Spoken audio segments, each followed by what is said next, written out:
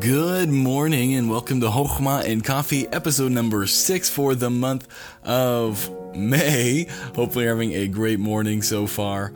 Now, this is the final day, I believe, to sign up for Everything Church Pro University, and we're already getting some people signed up, getting in, and we're excited about that. If you want to be in, it's going to close after today, and so make sure you sign up if you're wanting to. The goal is to make basically Bible college, but 1 hour a week or less, so that you're able to dive in, get the juicy nuggets out of the Bible, and we're going to go in depth. Okay, we're going to walk you through systematically. And if you'd like that, feel free to click the link in the description to sign up for that. So let's jump into our wisdom for today.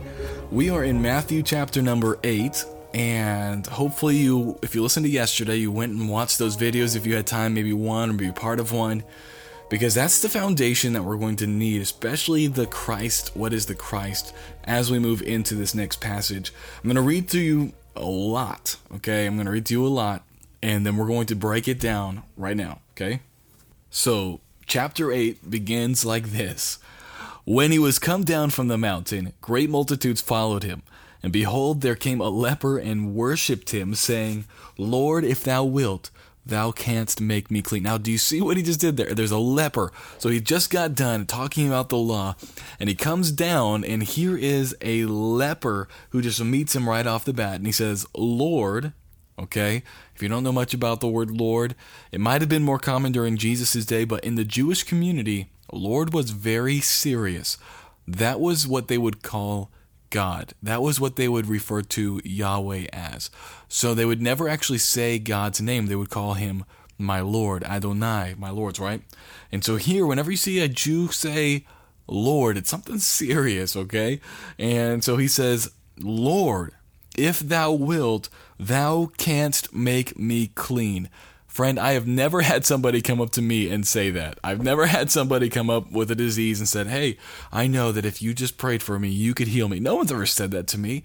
This person recognized this divine authority, this Christ authority, if you watch the video, that Jesus had. And what Matthew is doing when he writes this book, the whole book is to a Jewish audience, trying to show them that Jesus is that Messiah that they have been waiting for. And so every single story is placed in its exact location for a reason. It's here right after Jesus had just given the amplification of the law. And so you're supposed to see Jesus as this new ruler who had just given out the new amplification of the law coming down, and now he's going to begin to show his kingly authority. And we see this first demonstration when he comes to a leper, and the leper says, I know you have the authority to make me clean. And Jesus says, I will.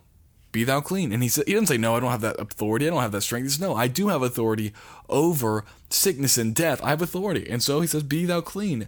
And immediately his leprosy was cleansed. Okay, now let's keep moving. I'm not going to hit every single verse. I want to hit this movement right here. If you were to go to the next section, we see a centurion, right? A centurion comes to Jesus. This is huge. Centurions did not come to these Jews lightly and ask for favors. No, the centurions were harsh, right? And he comes to Jesus and he says, he doesn't say Jew, he doesn't say you, he says Lord. Now this is huge for a different reason. He's not just saying, hey, random teacher or whatever. He says, no, master, right? Lord, if thou, now be very clear here, the centurion was the ruler over the Jew, right? Not the other way around. Yet the centurion saw something and he knew that Jesus was different. And you'll see how he shows this in a second. And so Jesus says, I will come and heal him. I'm going to come. Well, I didn't read the rest. He says, my servant lieth at home sick of the palsy, grievously tormented. And Jesus says, I will come and heal him. And then centurion says, Lord, I am not, wow, this is crazy. I am not worthy that thou shouldest come under my roof. Do you see what Matthew is showing here? He's lifting Jesus high. He's lifting him high above all other authorities, above all other powers, even the Roman powers. He's showing that this centurion gets it. He says, I'm not worthy that you should come under my roof, but speak the word only, and my servant shall be healed. We get that now as modern day Christians, but this was big. And he goes on, he says, why do I know that all you have to do is say the word? For I am a man under authority, having soldiers under me, and I say to this man, go, and he goeth. And I say to this one, come, and he cometh. And to my servant, do this, and he doeth it. And he's saying, what I say, because of my authority, gets done. I understand that. And he says that so basically he ends there, and Jesus hears it and marvels. Okay, so why? These are the questions that I hope you're asking yourself as you're reading these. Why is Jesus marveling, right?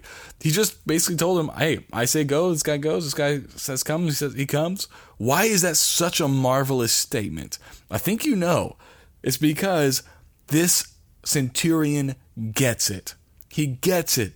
And Matthew records this so we can see that this guy gets it. And you say, gets what?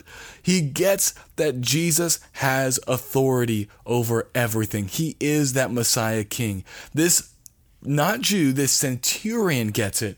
And Jesus looks at him and he marvels and he says, I have not found so great faith in all of Israel, right? He says, you get it. You understand. You believe that I have the authority, that I have the right and the power to heal with just a word. That's some great faith. You understand my power. You understand my authority. And he gets healed just by the word, right? And in verse number 14 through 17, we see him come to Peter's mother-in-law and he heals her as well. In this section, we're seeing Jesus' divine authority, his kingly authority. He is that Christ. He is the King who has come to crush the head of the serpent. And we're beginning to see evil's reign be cracked under his feet, right? He comes in on in the devil's neighborhood and he starts messing things up, right? The devil had sickness and death and sin that has been so long our slave masters. But Jesus comes in and says, oh no, death doesn't rule when I come around. Sickness doesn't rule when I come around.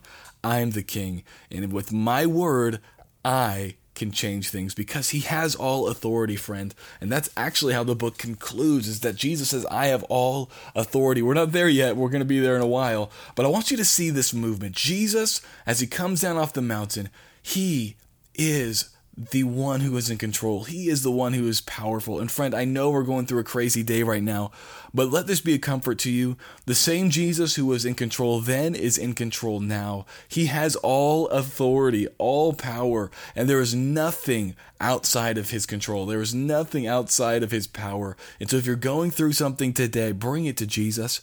Bring it to Jesus. He knows exactly what you need. Now, does that mean he's just going to heal you instantly? That doesn't mean he will. He can. It doesn't mean he will. Does that mean he's just going to dump millions of dollars in your lap? No, he could if he wanted to, but it doesn't mean he will. And this took me so long in my Christian journey to understand. If he could, why doesn't he, right?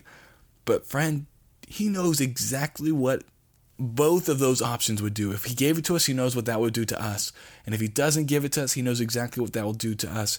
And he chooses always the best option, the one that will form the life that he always intended in us. So trust him. Bring him your requests, but trust him to answer them the wisest way possible. Well, friends, I hope this was a blessing to you. If it was, feel free to leave an honest review on the Apple Podcast app. And again, if you're interested in learning the Bible more deeply and jumping into an actual class, well, make sure you click the link and join us. It's $19.99 a month right now as the founder's price if you want to jump in on that. And basically, Bible college for 1 hour a week. I hope that will be a blessing to you. And I will talk to you guys tomorrow.